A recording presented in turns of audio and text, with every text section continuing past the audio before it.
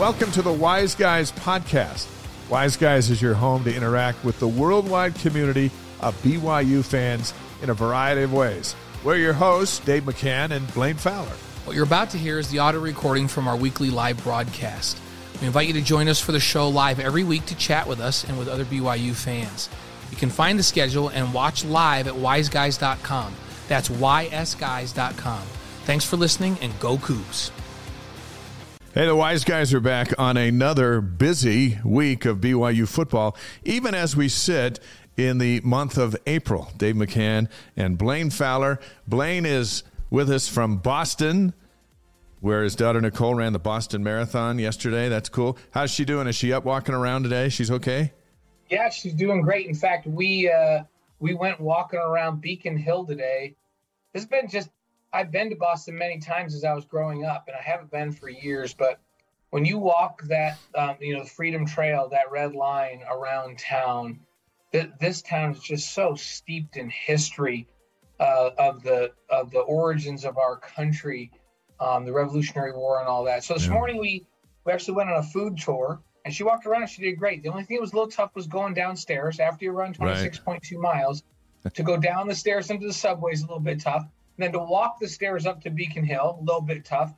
Other than that, she's doing great. She's way tougher than you and me, Dave. If we ran 26.2 yesterday, which first of all, we couldn't do. You'd be live. We wouldn't be walking all over town today, I can tell you that for sure. You'd be live from Boston Memorial Hospital is where we'd be doing this show.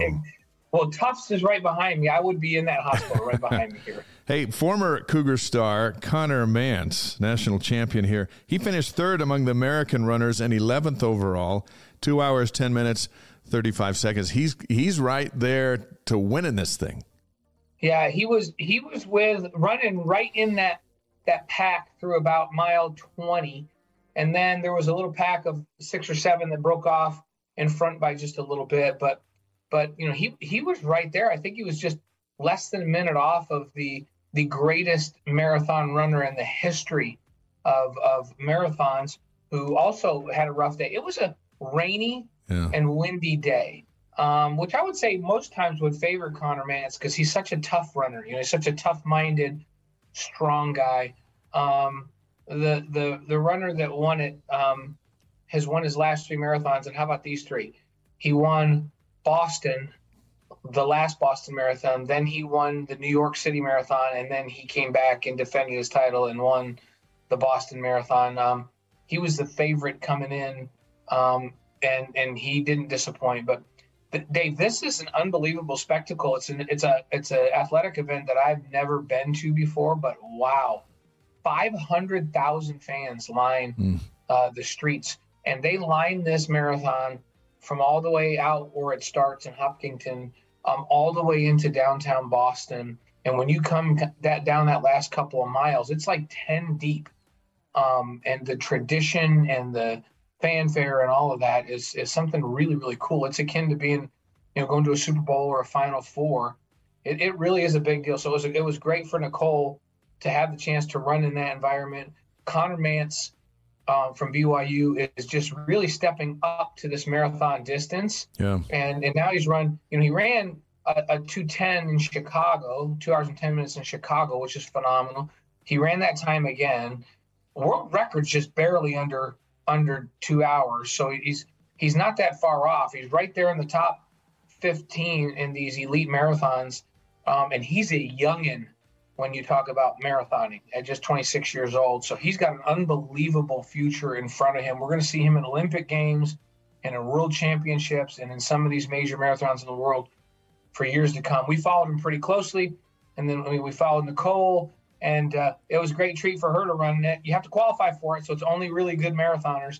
Yeah. And it was really fun for Brent and I to see this spectacle of a sporting event it's right up there with the Indy 500 and all of these other big major sporting events. To get to watch or participate in a Boston Marathon is a really cool deal. We're really blessed to be here yesterday. Awesome. We've got a lot of football to talk about. As we launch into that, we want to remind you and invite you to follow us on YouTube. We put a link in the chat. Hit the subscribe button. It's free. Click on the bell, and you'll get notifications whenever we post something new or go live. The more subscribers we get, the longer we get to do this show. Our wives are happier. We're also live on Facebook, Twitch, and ysguys.com. We're glad that you would follow. In fact, it seems like every week, Dave, more and more people come up to me and say, hey, I tuned in for the first time. I watched it live, or I downloaded the podcast, or I watched it the next day on YouTube. We're grateful to have new folks following us, and people are just figuring it out, and we're getting great feedback. But we continue to need your feedback. So join us live on the chat, ask questions, sign up. All of those things, we need you involved. So, and we're going to continue to cover all the big things around BYU and BYU sports. Hey, we even stretch out and do other things. Like we cover music and the arts and everything from time to time. It all ties back to BYU, though, and it's been a really fun first year, and we're grateful to all those that have followed us, but we hope many, many more will join in. It's like a superstore. You get whatever you want. You can get some Frosted Flakes and some tires. It's the kind of operation we got.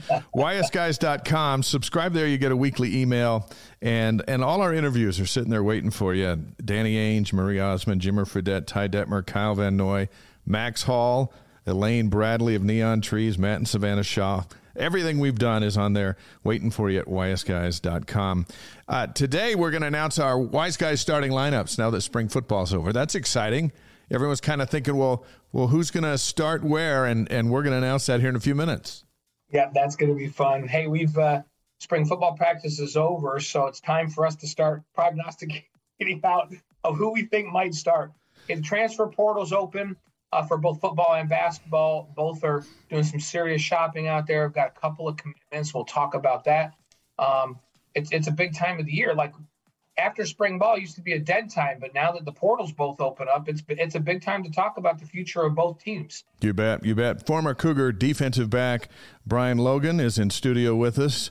Who's he most eager to see play this fall? We'll ask him. And it's tournament time for men's and women's sports, women's golf, getting ready for the WCC championships. Coach Kerry Roberts going to join us in a bit. Men's volleyball starts in the MPSF tournament later this week. It's a super big show, and let's start with our super big deal with these bobbleheads that you can get 50% off at our friends from the BYU store. Use the promo code WISEGUYS, YSGuys50. You get 50% off, and you got Cosmo playing football. You got an Elvis. You got a soccer, basketball, volleyball, baseball, Cosmos. Like $10 each after you get the Wise Guys 50 promo code. So our friends at the BYU store have helped us up. If you want to shop for these, buy them up. Save them for the holiday season. The grandkids will love them. Wise Guys 50 is the promo code for 50% off. Summer conditioning is on, Blaine, and so spring drills are over. What are the guys doing today? Yeah, so it's funny. They don't really get much of a break. They'll give them a little bit of time off this week to catch up on their personal lives, but they don't stop working out really ever. And so now there's this transition time where it goes from spring ball, where their position coaches and all the analysts, GAs are with them every single day, to where a lot of responsibility falls on the strength and conditioning staff, where they're with them every day. It's the time that they get themselves in shape and get healthy. All the guys that have had surgery, I think about on that defense, Ben Bywater and Max Tooley, with rehabbing those shoulders, and all of that is going on between now and then when they report in August for fall camp. Get bigger, stronger, faster, and it's on the players to see who's going to step up and take a leadership role, right? Like, who's going to step up? Who's going to get in and watch film? Who's going to have other guys come and watch film? It's the time that you get healthy, bigger, faster, and stronger, and better mentally. And it's the time that leadership is established, because you don't have the coaches looking over your shoulder and telling you what to do every single solitary day and every minute. And I expect guys like Keaton Slovis to step up, be a big leader this summer. I expect returning linebackers like Ben Bywater and Max Tooley to step up and take a leadership role. Some of the guys that broke out last year, like Micah Harper in that secondary, to step up and be a leader in that secondary. You got to have those guys emerge at this time of year. So that's what's going on. It really is an important time of year. I think most importantly, to get guys healthy and ready to go physically, and then the second thing is to see who's going to lead this team from the player's perspective. Let's listen to head football coach Kalani Sitake. Hear some of his comments as the last practice of spring wrapped up, marching into the weekend. I think we have an idea of who those guys will be. There'll be some names to add to, you know. So I'm trying to keep it as general as possible. But there's going to be some names that will be added and provide us more depth and more competition. But I think the bulk and the foundation of our group is put together pretty nicely right now. Do you identify any positions of need over the next couple of weeks in the transfer portal that you feel like you need to address? I think the transfer portal, we're going to be active in it just to see, because there's a lot of guys. I mean, in years past, we just had a lot of attention of people that want to be part of our program, and so seeing the fit, that they are a good fit for our program and the culture that we have, the mission of our team and our school, and then seeing if the fit makes sense for them being on the field for us and competing for a spot. That's head coach Kalani Sitake talking about the transfer portal. They are active in that portal, and yesterday the big news to start the new week was Oklahoma State offensive tackle Caleb Etienne transferring to BYU. He's 6'7", 330 pounds. He started all 13 games at left tackle for the Cowboys last year. It was on the field for over 1,000 offensive snaps. He's got a year left, and his coach yesterday was saying, well, the reason he left is because he was going to get beat out of his position. Blaine, when you're 6'7", 330 pounds, I don't care what your reason for leaving is. What matters is you're coming here to bolster this offensive line. Is he an immediate starter? I think he steps right in and probably – this is a guy that has experience in the league, in the Big 12. As you mentioned, started 13 games at left tackle, so the most important position on that offensive line. Does he play left tackle at BYU? I don't know. I think that Kingsley Suamataia is so talented, one of the most talented players physically that BYU's ever had in the program, and knows the offense, that he's likely to play left tackle. But if I was going to project, I would say that Eddie Ean will start at right tackle. And then it just provides a great depth, because there's guys like Braden Kime that are also battling. They're going to push a guy like Caleb Etienne. They're going to push Kingsley. Braden can also play guard. So I just feel like it gives BYU not only a bona fide Big 12, another tackle with a huge body that's played a bunch of games, but it provides depth, because they were pretty good there to begin with. And we know how important it is to have depth when you're playing the kind of schedule that BYU is going to play this next year, because they played that kind of schedule the last couple of years. It'll be interesting. BYU wraps up the regular season at Oklahoma State on Thanksgiving weekend. Yeah. So Caleb can reunite with his boys while protecting BYU's quarterback on the last Saturday of the season. Also, the Cougars have added Utah State linebacker A.J. Von Packen, who's transferring to BYU. He announced his decision over the weekend. He led the Aggies with 101 tackles last year, has 33 starts coming in. He's got one final season to play. He wants that season to be in the Big 12. So you throw him in the mix with Bywater and Thule, and now all of a sudden, Blaine, you have three veteran linebackers. Yeah, and he's, you asked me about Eddie, will he be a starter? And I think, yeah, he will. And AJ also. These guys don't transfer at this point in their career if they're not looking there and feeling like they're going to be the guy at a position. And let's just say AJ had over 100 tackles this last year. He was the best defender on the field for Utah State. And so he's stepping up. He wants to play in the Big 12 where he can have exposure, loves the culture at BYU. Yeah, he's going to be really, really good. And again, not only does he add a starter, it really helps BYU's depth. When they're in true 4-3 situations, do you think that there's anybody in the Big 12 that has three better linebackers than BYU's three guys? Ben Bywater and Max Thule and AJ? Those three are as good as anybody has. And so that's important because the defense that BYU is going to play this next year, they expect that defensive line to get off the ball and penetrate and create havoc, but tie up blocks so these linebackers can run and play downhill and aggressive and make tackles. So, yeah, he's a big add. I think AJ is going to have probably the biggest impact of any new player on the defense this next season. Yeah, it's exciting. And speaking of defense, let's bring in our guest here in studio this week. He played defensive back at BYU in 2009 and 2010. Also football analyst for BYU TV on the pre- and post-game shows. Pops in on BYU Sports Nation from time to time. Our pleasure to welcome in our friend and colleague, Brian Logan. Good to have you here. Glad to be here, finally. Finally, well, we had to work up to this moment. How long has it been?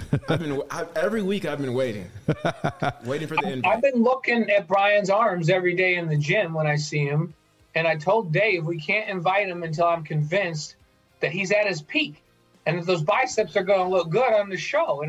And last week I saw you at the gym, and I'm like, you know what? It's time. It is time.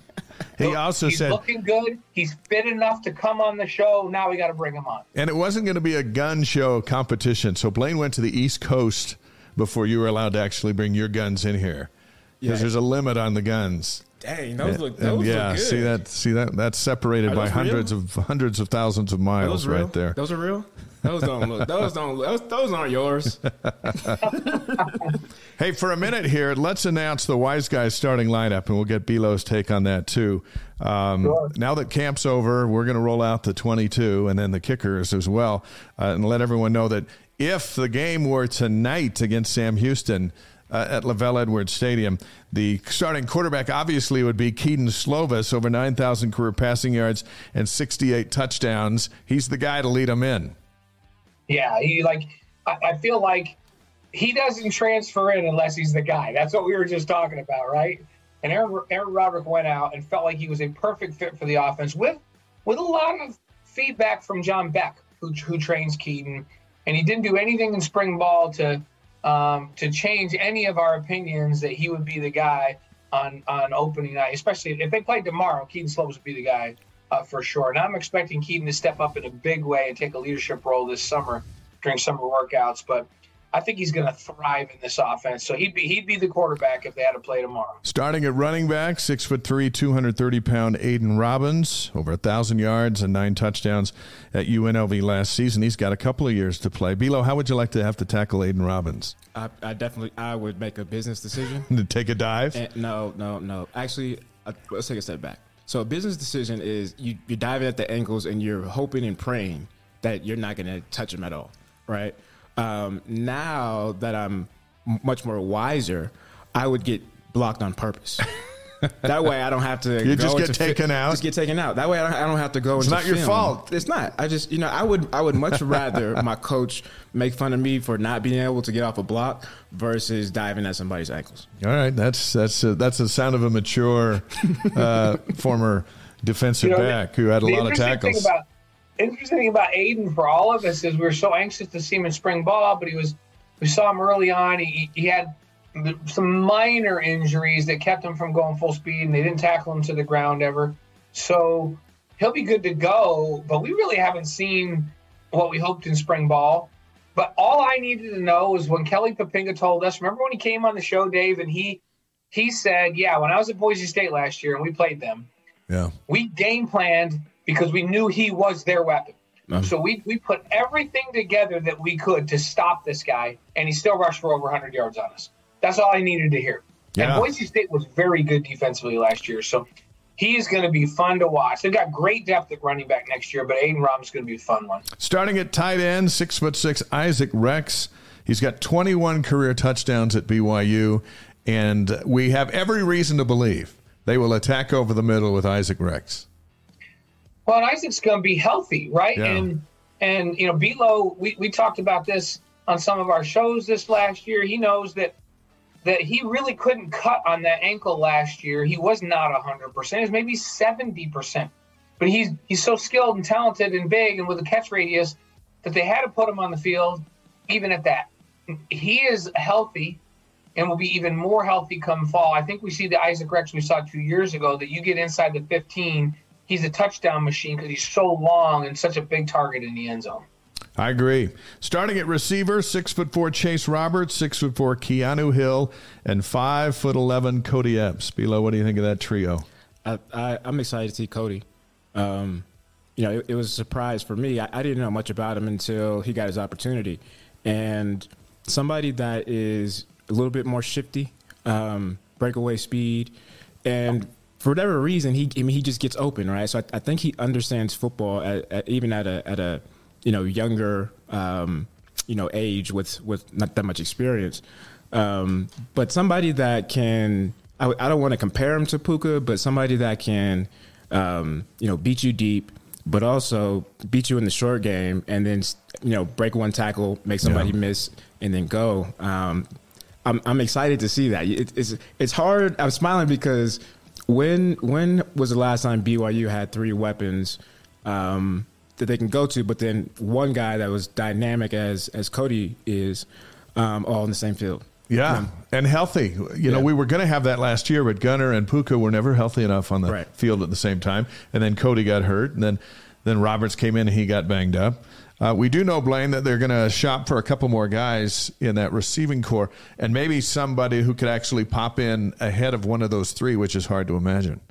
Yeah, what they're really looking for in the transfer portal is they need what they would call a lid lifter. That's a term I like to use, where somebody that can get down the field, either vertical on the sideline or down the middle of the field, and cause that secondary to just turn and run, so that you create bigger seams and gaps between the linebackers and the safeties. So somebody that can get out, great speed and ability to get deep, and then will take the lid off of that defense. And, both Puka and Gunner could do that last year. Now, I realize neither of them were healthy the whole season. Cody has the potential, but he's more of a get me the ball in space underneath, let me run routes, catch the ball, I'll make people miss. He's not really that guy that just go run by people. And neither are we see Keanu and those guys catch deep balls. They take advantage of their size a lot. But I'm talking about a 10-3, 100 meters, 10-400 meters kind of a guy. The defense is just go, oh, crap, I just need to get my back pedal right now, guys. I know they're trying to find somebody like that to complement this really, really good group that we just talked about. Maybe they should go look for a track star. A track star. In the transfer portal. Yeah. And it's we talk about this a lot. Finding guys with certain attributes that you want, right, and then develop them and make them into a football player.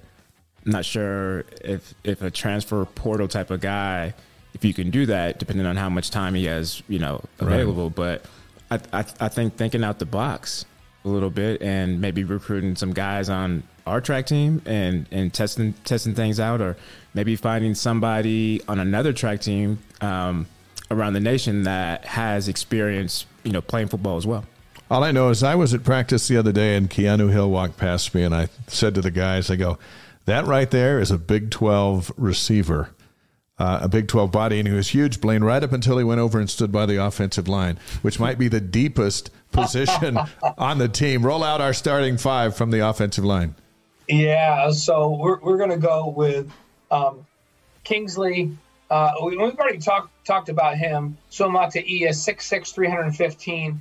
And I'm going to give him the nod at left tackle. And then Paul Maile at left guard, played center at Utah, started a bunch of games. He's 320. All these guys are big, right? Yeah.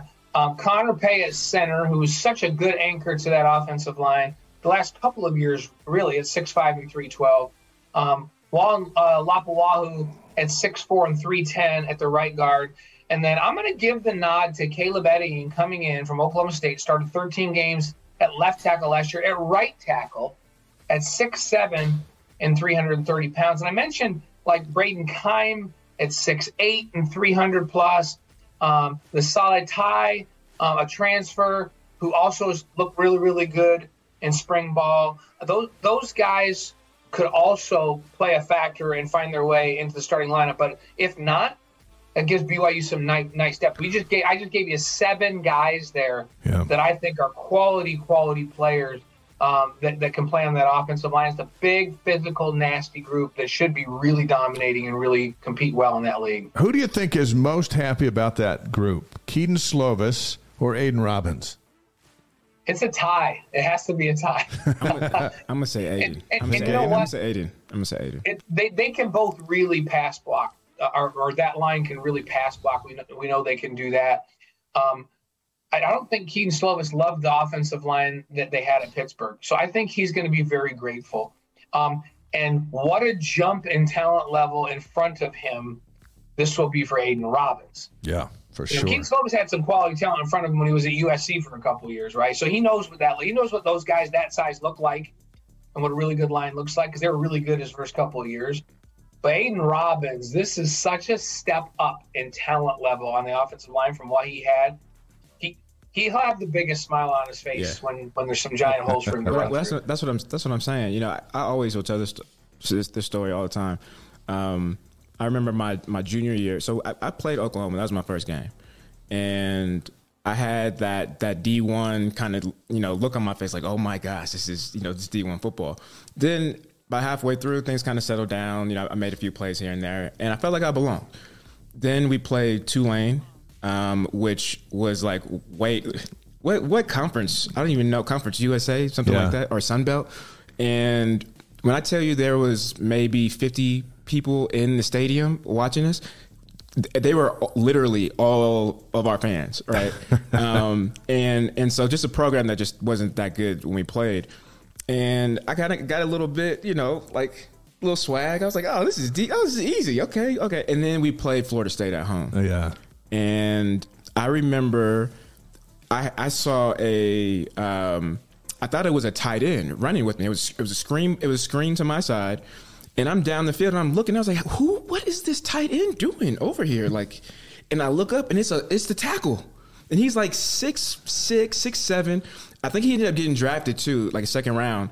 And just lean, and he looked like a forward playing basketball. And I remember talking to Brandon Bradley about it because he's from Florida, and he was like, man, like the ACC and kids that coming out of Texas and Florida, like, we're just different. It's just way different than California kids. And that was my first eye opener that there's levels. Yeah. There's literally levels in college football, especially when you start to look at the conferences. So yeah, I think he's going to be looking his chops.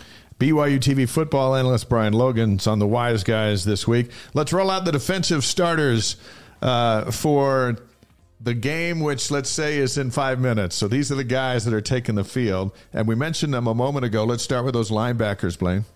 Yeah, let Ben Bywater at 6'3" and 235 pounds. He looks like Hercules when you see him. This guy is, man, he plays the part. Like, he looks like an NFL backer. Can run and is physical. He's led the team in tackles the last couple of years. It won't be any exception this year.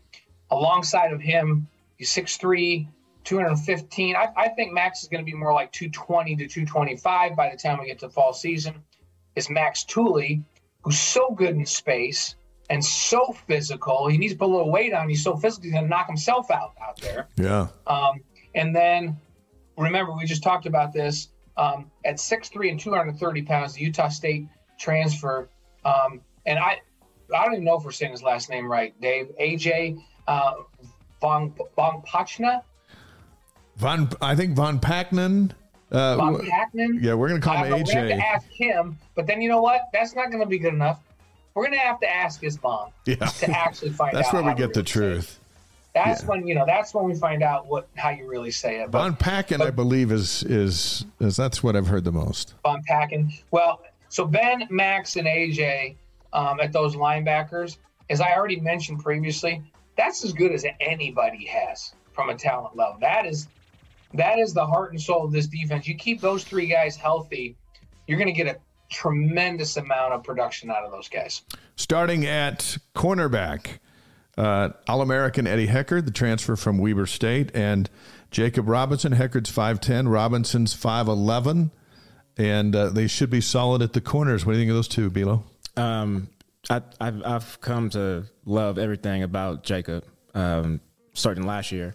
And actually, no, starting 2000. 2 years ago. Yeah, 2 years ago. I remember I was on set with you guys, and we were playing Utah, and he had made this play in the end zone, and I turned to Uncle B and I was like, who is that? And he started breaking him down, and I said, and then he made 2 more plays later on in that game, and I said, that's going to be the best cornerback coming out of BYU. Yeah, I remember you saying that. Period. So like, what?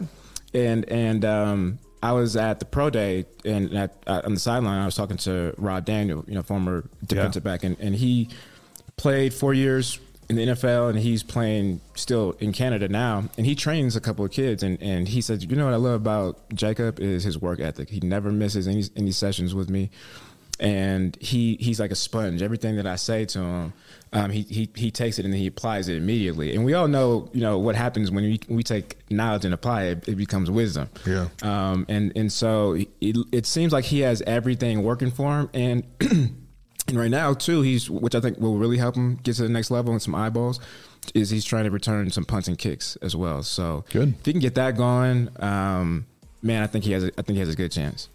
All right, the starting safeties, Blaine. Yeah, I think Micah Harper, who's a proven entity, really came on last year. I saw him make some hits in spring ball on live days where I was just like, oh my goodness, he's just such a great physical presence. And so I think he'll get the nod at strong safety. And then Malik Moore, who hopefully people haven't forgot about, but a guy with great range that started free safety the year before last, sat out last year, got injured, I think in the first game of the season, and then sat out and redshirted last season. He's back and healthy for his senior campaign. And that gives him a lot of range in the back end of that defense. He covers a lot of ground, has good ball skills. We saw him have multiple pickoffs 2 years ago.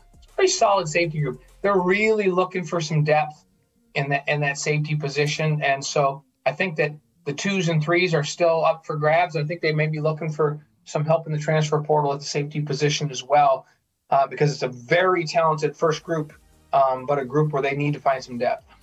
The defensive line, like the offensive line, is a deep group of candidates now, especially as the portal has brought some strength to them. You got the returner Tyler Batty, who's 6'5", 273 and healthy and loving this new defense. We had a chance to visit with him. Isaiah Banya, 6'4", 235, transfer from Boise State. John Nelson's moved inside at 6'4", 275.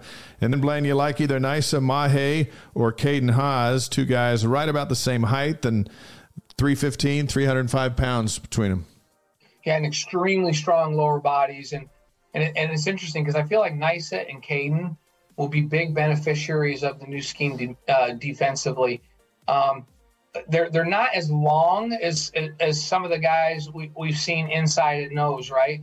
And so when you're asking them to, engage an offensive lineman and kind of hold them at bay and play 2 gaps, a little tougher for these guys, but they're both very explosive off the line of scrimmage and extremely strong. So when you allow them to play through half a player and get to a gap and get to the heel line of the offense and then hold their ground, I think we're gonna watch them and go, wow, these guys are way better than we gave them credit for. I think this scheme fits their skill set really well. So I think that they'll flourish in that. And then, and there's so much depth on that D line. I mean, there's a bunch of guys that could buy to start. And if they don't start, remember, they're going to rotate D linemen in there. That's a position where you rotate guys. Guys like Blake Mangelson, Jackson Cravens, who was really good at Boise State. He could find himself in the starting lineup, if not as a regular rotator playing downs. Josh Singh, Isaiah Moa. They're just, and then there's a couple transfers. Remember, David Latu committed from Snow, who's an All-American defensive tackle down there. And Sellison, the transfer from Weaver. So there is a lot of depth on that D-line. D-line was a position we were all worried about when the season ended last year. It's a position I'm not worried about at all anymore. It's one of the deepest positions on the field now. And I feel like the gets that they got in the transfer portal, along with developing some of the guys who are in the program, give them a 2 deep that's very formidable and will compete well in that league. Ryan Rico's going to handle the punting. The place kicking, Justin Smith, Will Farron, maybe a couple other guys. That seems to be a little shaky. We're going to miss Jake Oldroyd, the all-time leading scorer in BYU history. And he went through his ups and downs. And when he was down, he was down. But most of his career, he was up. And there were a number of those years when BYU got inside the 40, they knew they were going to have 3 points. And that's a game changer now when you go, I hope we can make this field goal. Yeah, it changes. I think defensively, well, it can go one or two ways. You can get mad and frustrated, like I did at times. But I think also from an offense perspective, it changes how you play call, right? Yeah. Same thing on the defense. We would say, well, because we know we don't, we can't score points easy. This is 2010 when Bronco took over. We were extremely aggressive, especially when it came to trying to flip the field, right? So anytime the ball was, anytime the offense was backed up that we were playing against, Bronco blitz, just because we needed every single blade, every single yard to try to help our offense out because we couldn't score and we couldn't kick field goals. And so I think this is a position where they need to look at in the transfer portal, or again be creative and maybe go find somebody in the rugby team, on the soccer team, right? Because going out to practice, the few times that I went out, whenever the period for kicking happened, I loved how the entire team, actually everybody at practice, literally except for me, went around the kicker and would make noise. They'd turn the music up and they're throwing stuff and bottles are throwing. I mean, it was chaotic. And they weren't making them. They weren't making the field goals. So to me, I think that's a place they have to address. Yeah, we'll see. We'll see what they do once we get into August and fall camp. So those are the Wise Guys starting lineups. Which player, Brian, are you most interested in seeing on September 2nd? I'm gonna say somebody that you guys didn't mention, or maybe you have. Isaiah Glasgow. Oh yeah. Outside linebacker. Every time I was at practice, and I would look up and say, oh, who was that? Who made that interception? Or who did this? Or who did that? It was him. He's got a little Van Noy in him. He reminds me 100% of Kyle, and it's hard to compare great players like Kyle to anybody because Kyle's in his own league. But as far as the instincts, and as far as the playmaking ability, Kyle at that time when he was a freshman, it was so random to us. We were like, we don't care that you don't know anything about the playbook or the scheme or whatever the case is. You get in and you make plays. So there's something to that. Isaiah seems a little bit more polished in football IQ at this time in his career. But very long, 6'5". I didn't think he was as big as he is. I think he's like 240, 220. I was talking to Justin Anderson, director of player personnel, and he said this is from the ACC going to being at Virginia. We're able to see guys that are prototypes, and Isaiah has everything that we're looking for as far as height, weight, speed. And he said something, that taught us a lot was arm length, right? And how long is somebody and what that does for the quarterback in passing lane. So, I mean, he was breaking it down, and it made a lot of sense of why every time I looked up, a ball was padded, he had a pass breakup, or it was an interception, especially in crucial times. So I don't know what that depth chart looks like from a rotation standpoint, if he will rotate, but he'll be in there. He's made enough plays for me, from what I've seen, that he should be in there. Brian Logan on the Wise Guys started in all 24 games during his 2 years at BYU. Finished with 95 tackles, including 68 solos, 5 interceptions, all that at 5'6" and 185 pounds. Before Blaine asks you 5 quick questions, and we'll get you out of here, let me ask you this. What was it like to come from junior college, outside of the predominant faith on campus, and what did you do to make it work for you and have it impact your life the way it has? That's the unfair question to ask me, because on the Wise Guys we ask all the questions, don't we, Blaine? It was so different for me, and I think obviously I've had a great experience.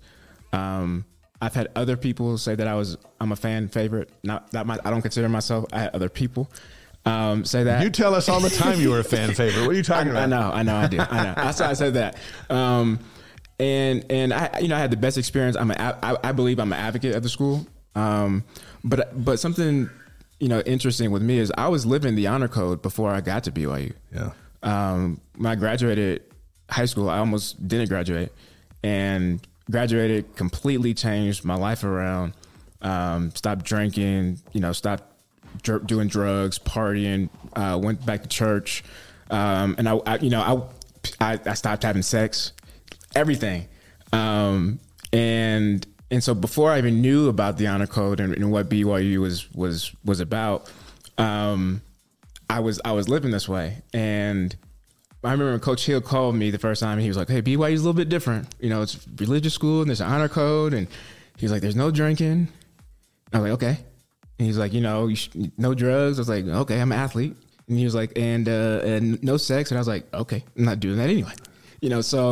So to me, it was very easy for me to come in and fit right in, literally fit right in, because I was already living, the lifestyle prior to that. And but what I appreciate the most about my experience is that even now to this day, I can freely talk about religion, God, or whatever. And you guys know this, and people that are close to me know this. I always make jokes about referencing Bible scriptures and just randomly talking about theology. So I think I appreciate that the most, that I can be in an environment where it's not looked upon as something weird or somebody's rolls their eyes, or somebody goes, "Oh, shut up," or here comes this Christian, right? But I think the thing that I've seen from other players that are double minorities, Black and non-Mormon, is just the love, and you think it's fake at first until you start to have these experiences, and you go, man, people really do love you. They really do want the best for you.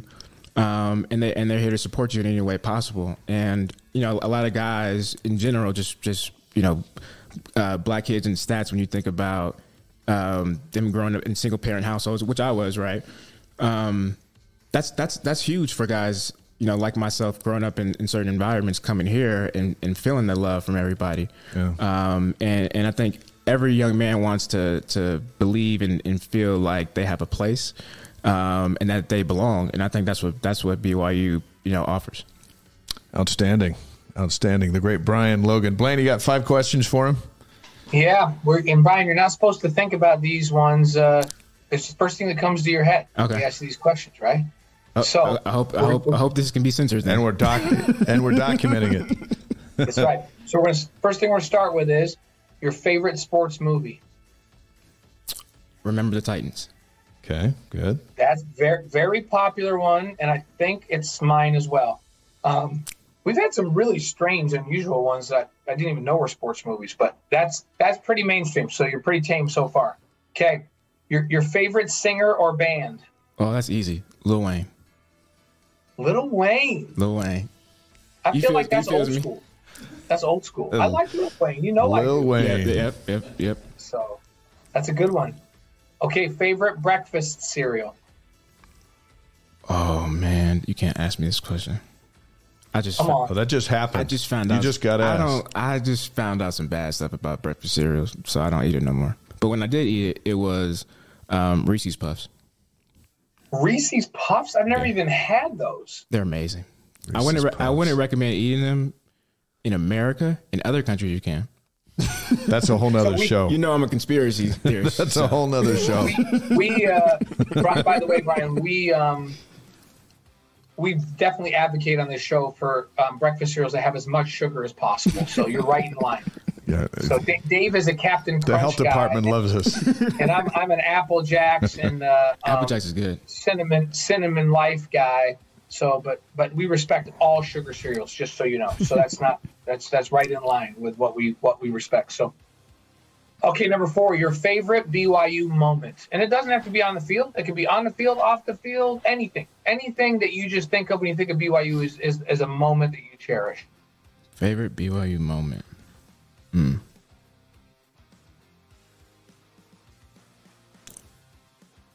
Probably when we beat Utah. 2009 overtime, and was that the Andrew George overtime catch? Yeah. Were you on the bottom of the pile, or were you on top of it? Nope, I avoided the pile, but I didn't avoid the stampede, the rush from, and I remember getting into like a fetal position and praying, and Robbie Buckner comes and he grabs me and he goes, "Brian, this way, come this way." So I follow him, and we end up getting lost, right? Like we're literally holding hands through it. This is legit. I probably haven't. I've been, look, I'm from the Bay Area and some rough areas. I've been robbed a couple times. This moment was top 3. I was scared for my life. Like it was. And Max Hall tells us he was at the bottom of the pile thinking that this was going to be it for him. I'm so happy. I'm so happy you said that, because that gave a lot of validation and confirmation for how I felt. And the difference with me is that I'm 5'6", right? So I have 6th graders and 7th graders that are bigger than me. Right. And so when I lost him again, I went back down, and a fan said, "Hey, Brian, I'll help you." So he picks me up, and then so I'm in the air, and they all, crowd surfed me to the locker.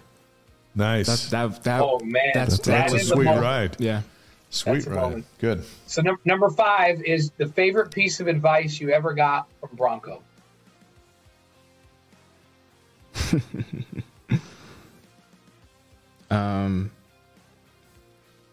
When you start to feel empty at a current job is the moment that you're being called to your purpose. So listen to that emptiness, because it'll lead you to getting fulfilled. Bronco told you that? Mm-hmm.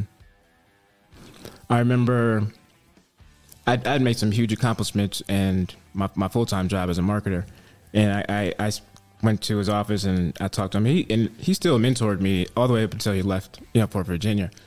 And I said, "Bronco, I did all these things. I broke some records. I'm making tons of money, but I don't feel, I just feel like Ecclesiastes, right? It's like all for nothing." And he said, "Well, it's time for your purpose. It's time for you to get into your purpose."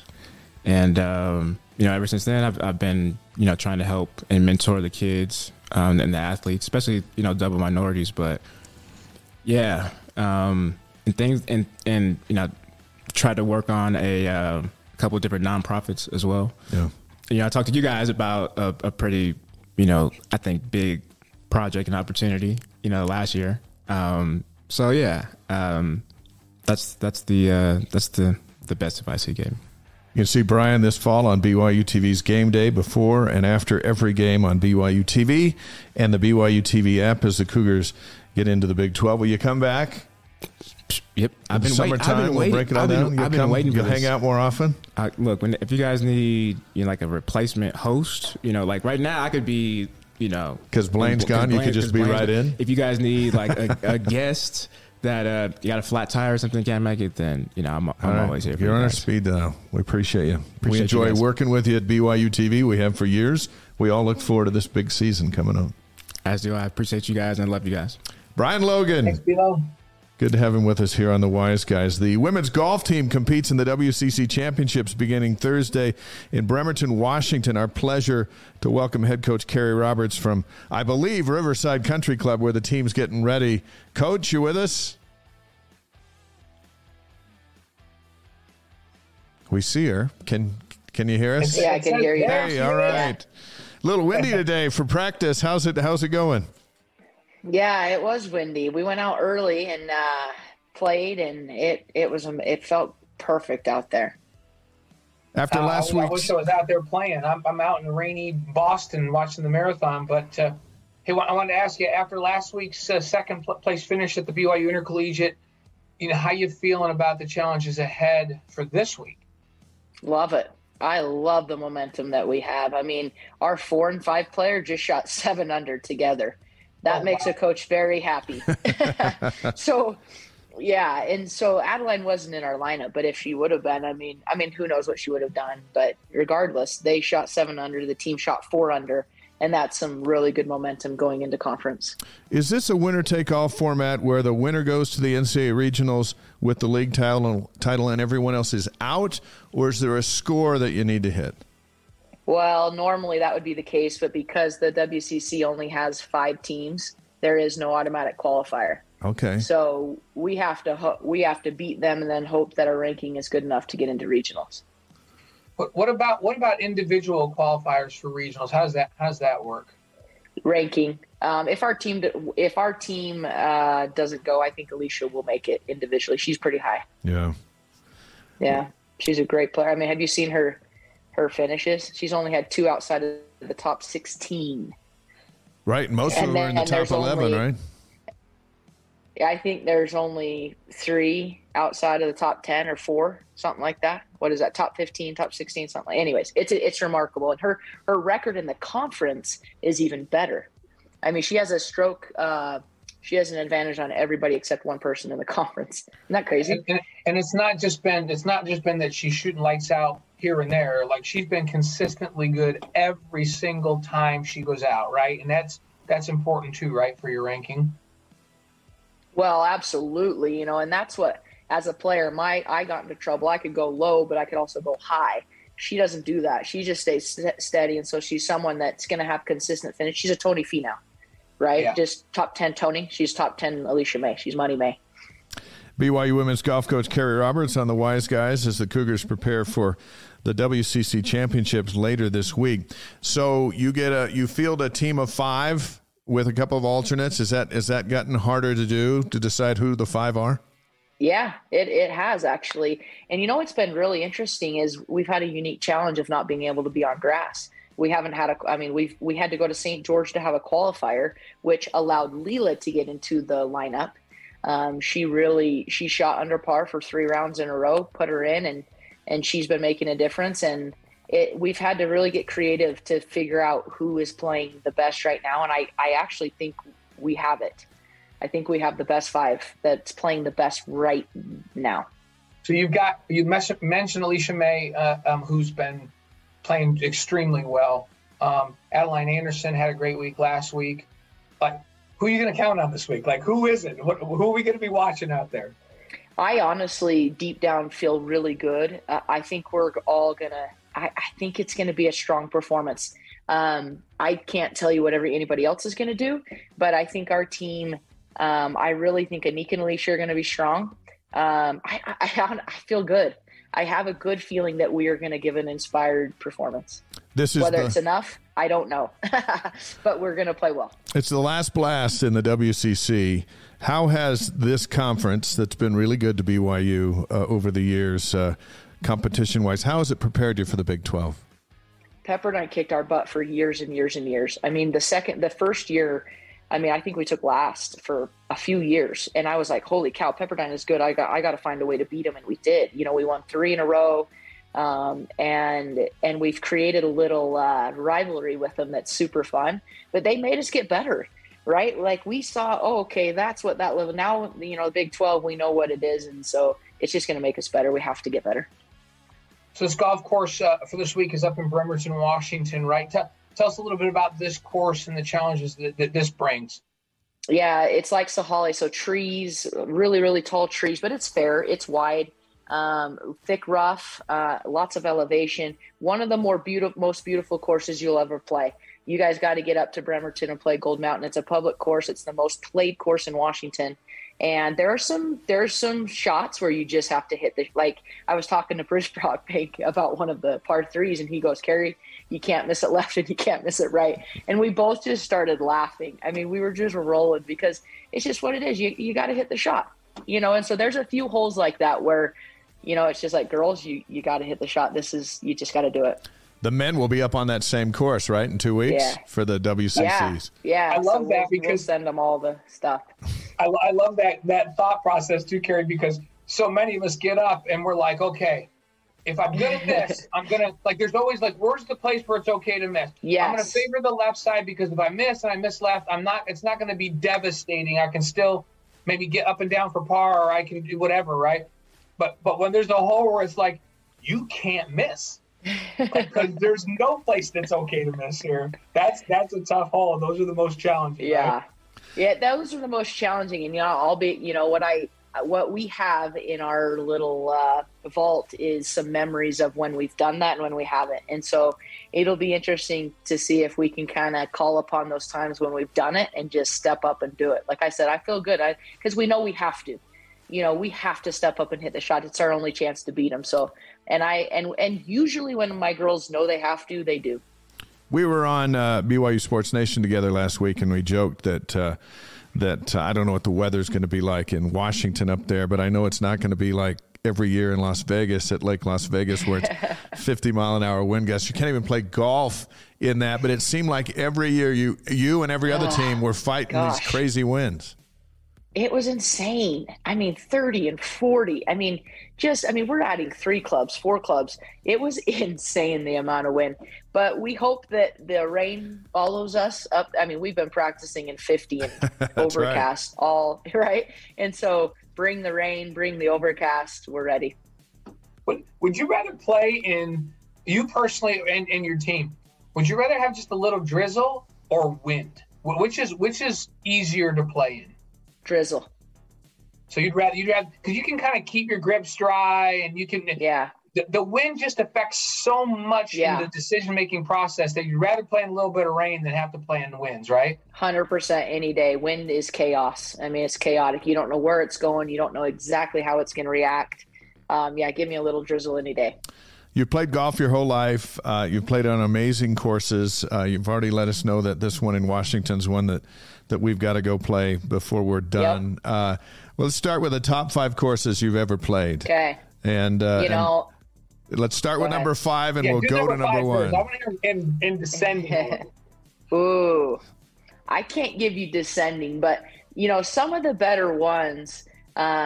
Some of Pebble and Cypress Point, you can't get any better than that. I've had 2 amazing rounds at Pebble that have just blown me away. There's just something special and sacred about it. And shame on the people that don't like the layout. Like, how can you complain about Pebble Beach? Cypress Point is on there. Kinloch in New Zealand. It's a Jack Nicklaus course. Blew me away. Yeah. What was so cool about that one? I like the layout.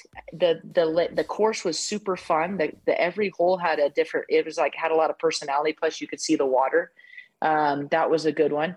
And then if I can get sentimental, I'm gonna go. What was a good one? It was Fancourt in South Africa. We played the very last round of our South African international tour was at Fancourt, and that's another one where we stayed on site.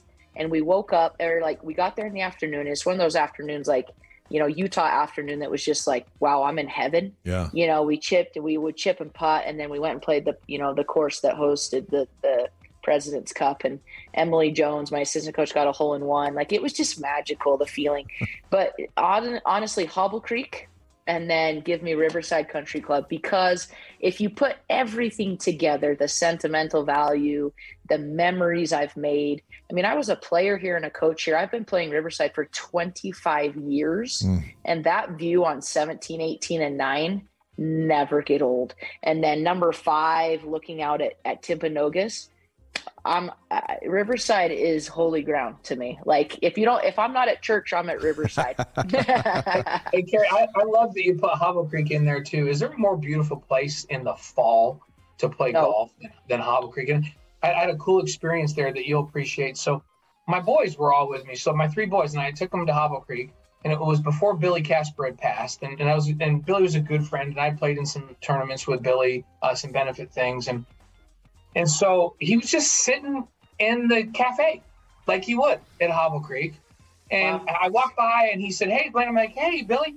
I said, "Oh my gosh, I want you to meet my boys." And so I took the boys in and introduced them to Billy Casper. And he immediately, as he does, just started asking them all about the stuff that they're doing and all of this. Wow. And he just so engaged them. And we went out to the first tee, and I said, "Hey, boys, is that like the coolest thing ever for you guys to meet Billy Casper?" And they said, "Yeah, what did he do? Like, who's Billy Casper?" And I was like, "You have got to be kidding me right now." And so then I went through Billy's. I'm like, he's one of the greatest of all time. Like, he's clearly a top 10 player in the history of the game. And I talked to him about his majors and all of this stuff. And told them a few stories that he had told me when we played golf. And they're like, geez, Dad, that would have been really good to know before we before we met him, right? It would have been really cool. And I said, what's really cool is that you met Billy Casper and you really met who he is, because all he did was talk to you guys about you and build you up and compliment you. And that was truly Billy Casper. So really cool memory from Hobble Creek. Played there so many times, but that memory of Billy and who he was really cool. Well, and one of the most underrated golfers of all time, right?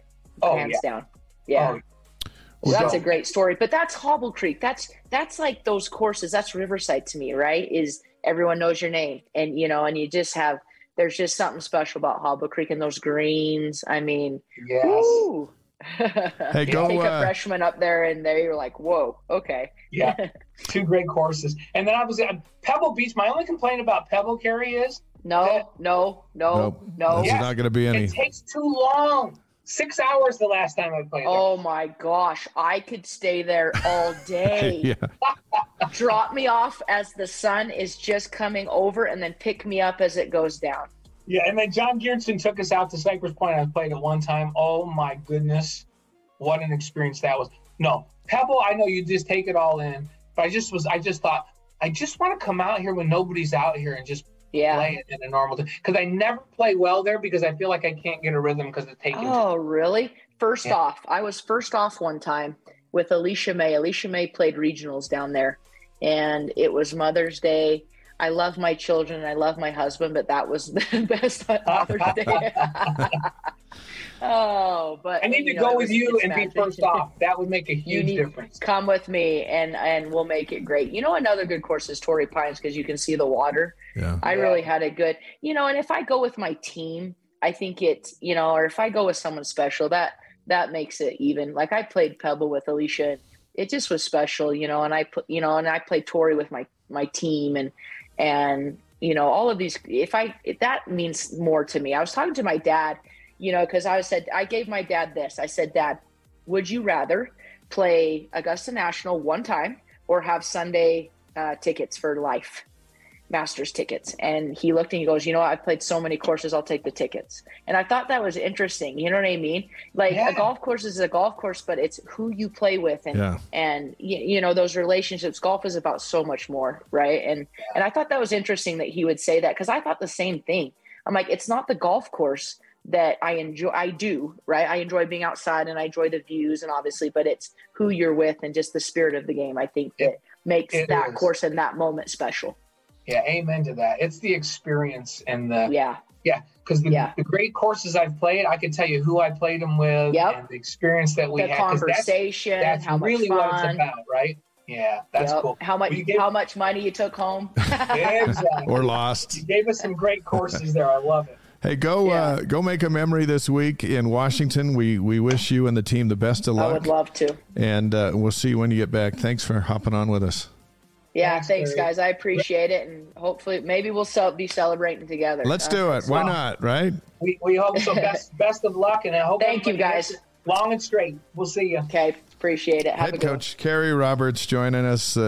Golf team heads off to the WCC Championships in Bremerton, Washington later this week. So they're practicing today, and we'll get some work in tomorrow. The weather's kind of iffy around here for a good portion of the week, but they're playing good, and we wish them the best of luck as they move forward. And then the men are right behind them at that same course in a couple of weeks for the last ones, Blaine.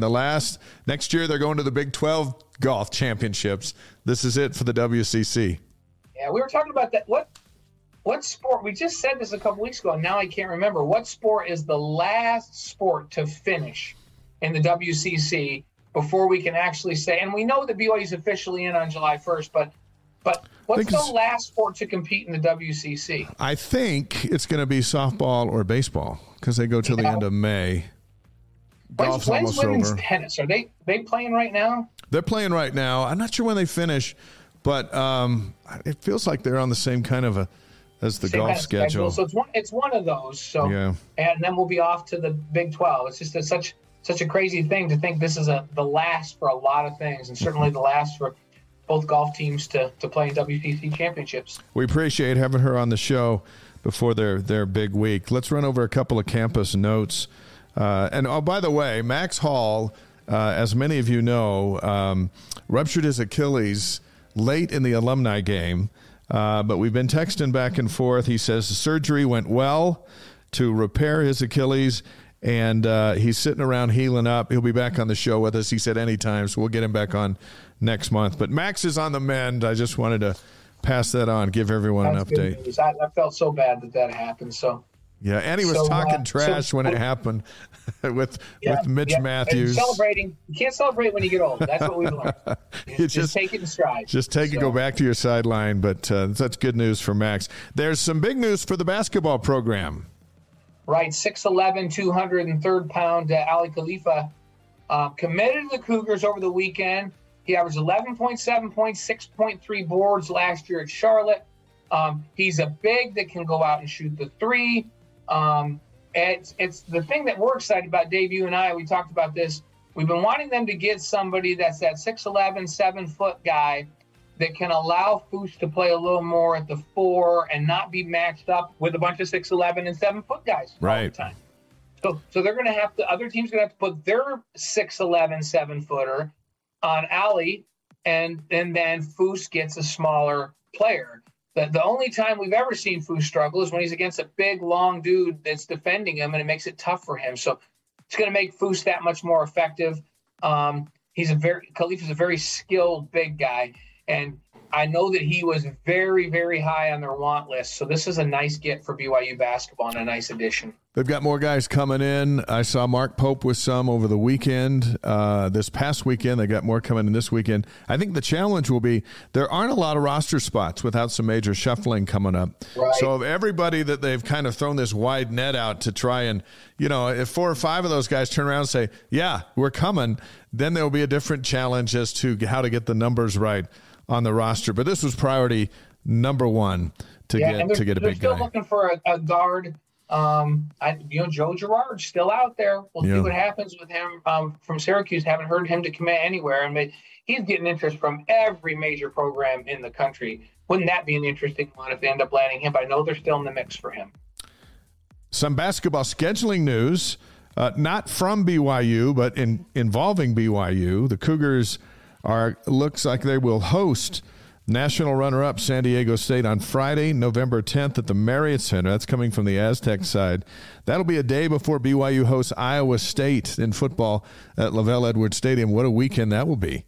Yeah, and this is a rivalry. You and I have talked about this a lot.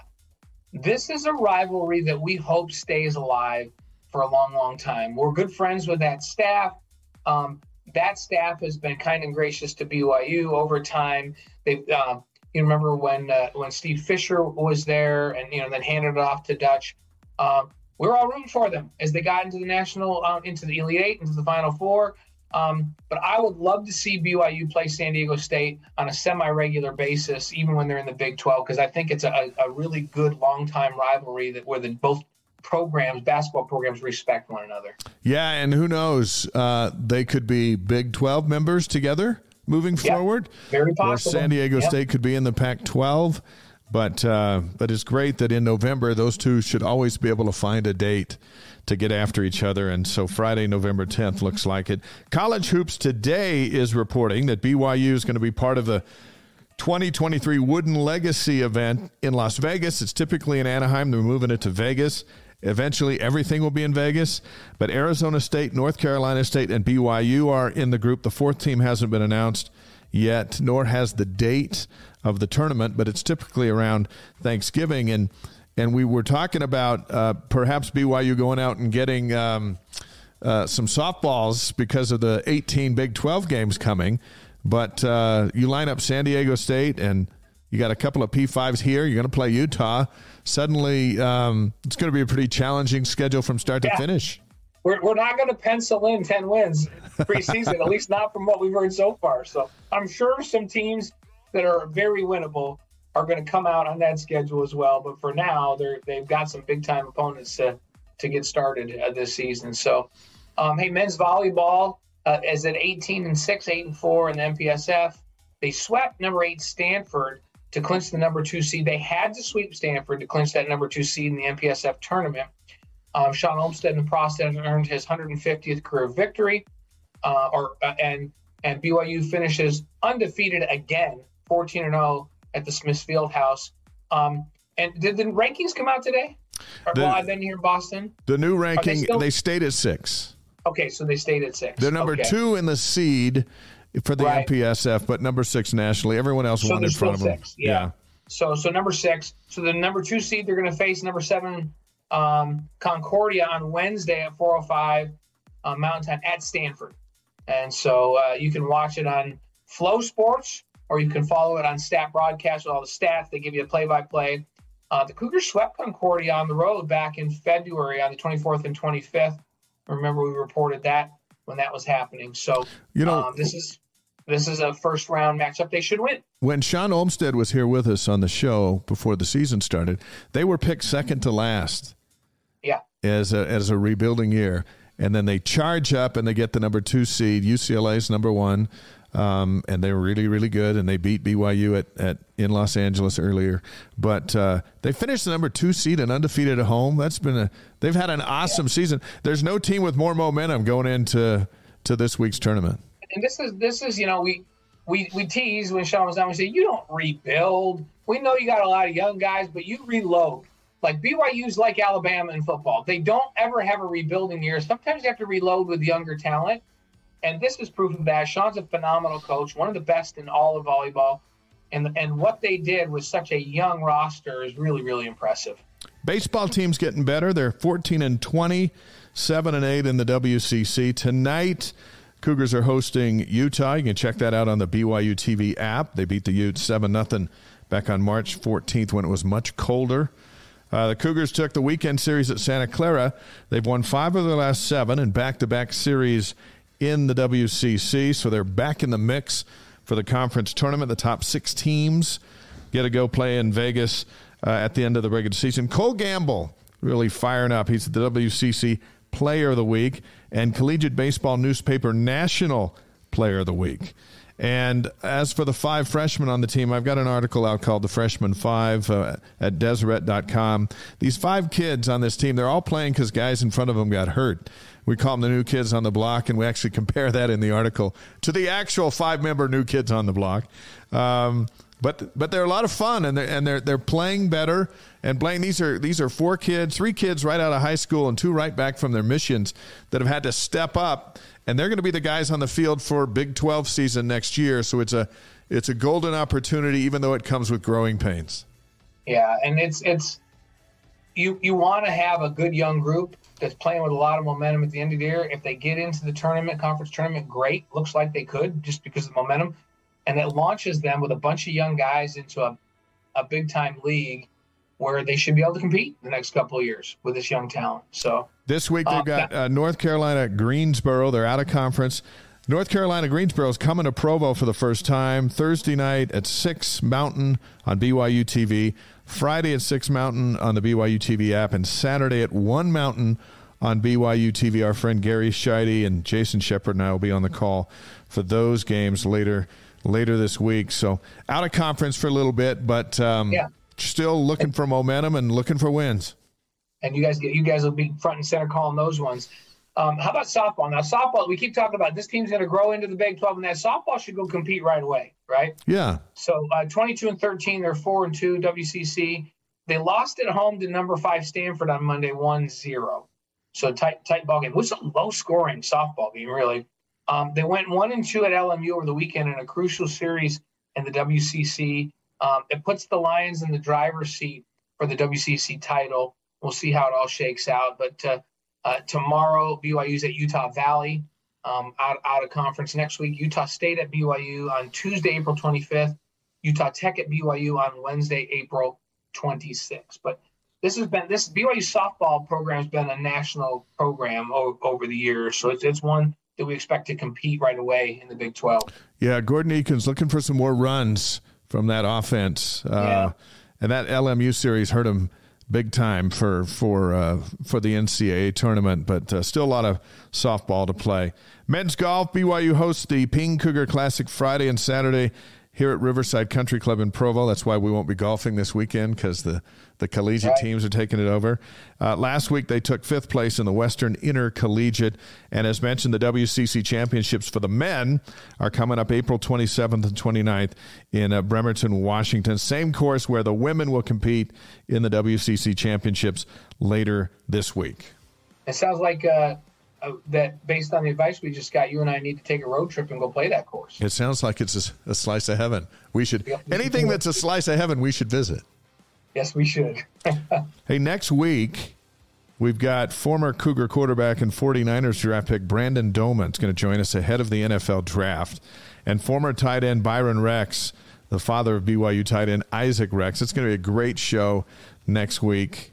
Johnny Harleen on May 2nd. Gennaro Guilford's going to join us later in May as well, as we march into our 1-year anniversary on the Wise Guys in the month of May. And we welcome in hotter temperatures and summer. Oh, amen to that. So, hey, how about we do On This Day? Let's do it. Do that? Okay, April 18th. We're going to go all the way back. Now, remember, I've been walking around seeing some 1600s and 1700s stuff up here. This we're going way Boston. past that. So I'm ready to go way back, but we're going to go all the way back to 1506 when the cornerstone of St. Peter's Basilica was laid in the Vatican, which, by the way, I have walked that round stairway all around the dome in St. Peter's Basilica all the way to the top before. Pretty amazing. Yeah. It's interesting that on this day, and you're in Boston, on this day, Paul Revere's midnight ride to announce the approach of British forces. So are you flying home tomorrow? Yeah, we fly home tomorrow. But hey, I was right at the North Church this morning. Where Paul Revere, where the lights, the lanterns were put up, one if by land, two if by sea. Right. It wasn't really by sea, as if they came up the Charles River, but by water. But by sea sounds better for the poem, right? But he on his horse out in front in the statue. We were on a little food tour this morning, and we crossed the North Church and went into the North Church, which was really cool. So I challenge you to go out at midnight tonight, and then just see if someone rides past you on a horse. Wouldn't that be something? Well, keep in mind the Boston Marathon is run this day, this day, because it's Patriots Day. Yeah. Right. It's signifying the start of the Revolutionary War in Lexington and Concord.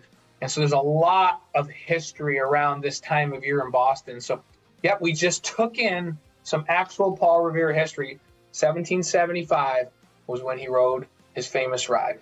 How about in 1783, George Washington announces the end of hostilities with Britain on this day? Yeah, this is a big day in history, man. It is. Yeah, it is.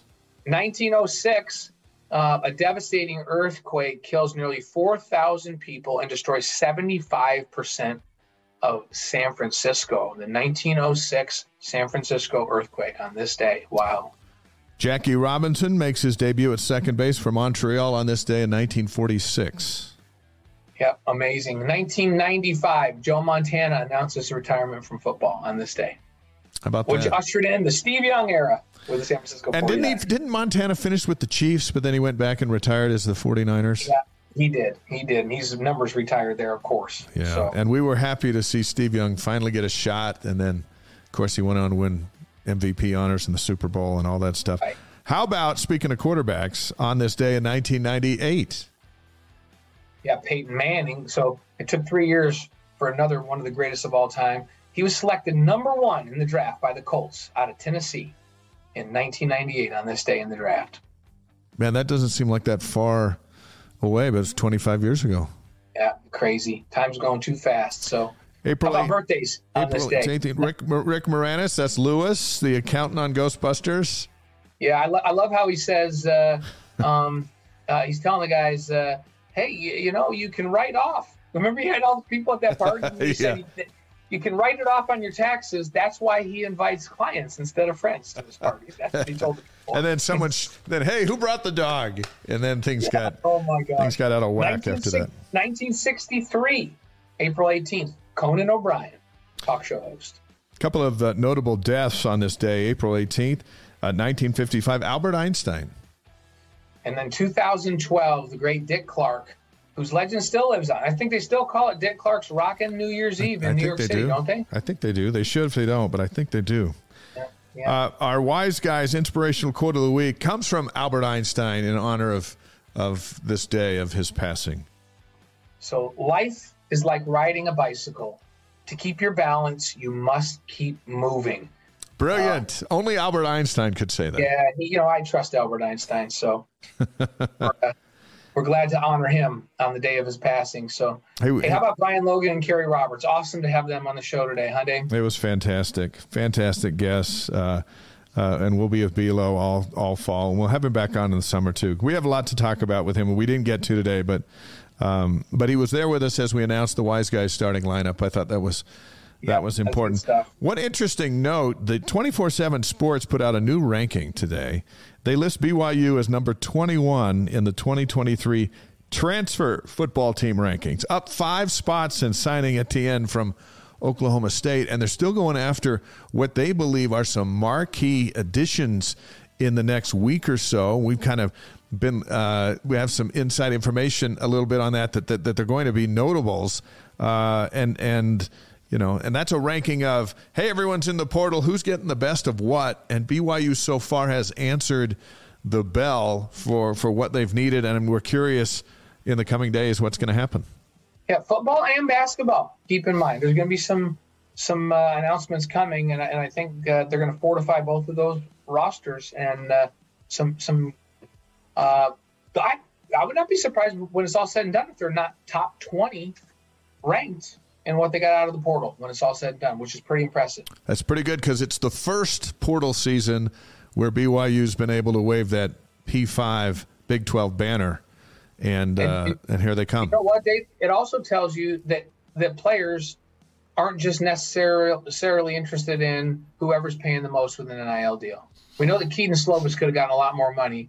Keaton was more interested in the opportunity and this whole concept of BYU's that they're going to set people up and give them connections and mentor them and take care of them for the rest of their careers in business or what have you, with the connections they're going to get and the mentoring they're going to get and how they're going to help them get set up, rather than just say, hey, we'll pay you $1 million, but the minute you're hurt, you're out. Yeah. BYU's taking a different approach. This shows you that approach can work for BYU, at least so far. Podcast will be up tomorrow. Please share it with your friends and enjoy it, and follow us on YouTube. It's free, and we want to build that number up and get a little more muscle behind Wise Guys as we seek global domination. So please join us there. Brandon Doman and Byron Rex are on the show next week. Blaine, safe travels from Beantown. Are you going to the Celtics or the Red Sox after this broadcast? We don't know if we're going to the Celtics or the Red Sox tonight. It's still up in the air. I gotta wait till we get off the show and call the gang who's out around town to find out. All right. Well, good luck with that. Safe travels back. We'll see you back in studio next week. I'm Dave McCann. That's Blaine Fowler. We're the Wise Guys. Thank you for hanging out with us for another week. Go Cougs, and we will see you a bit later on.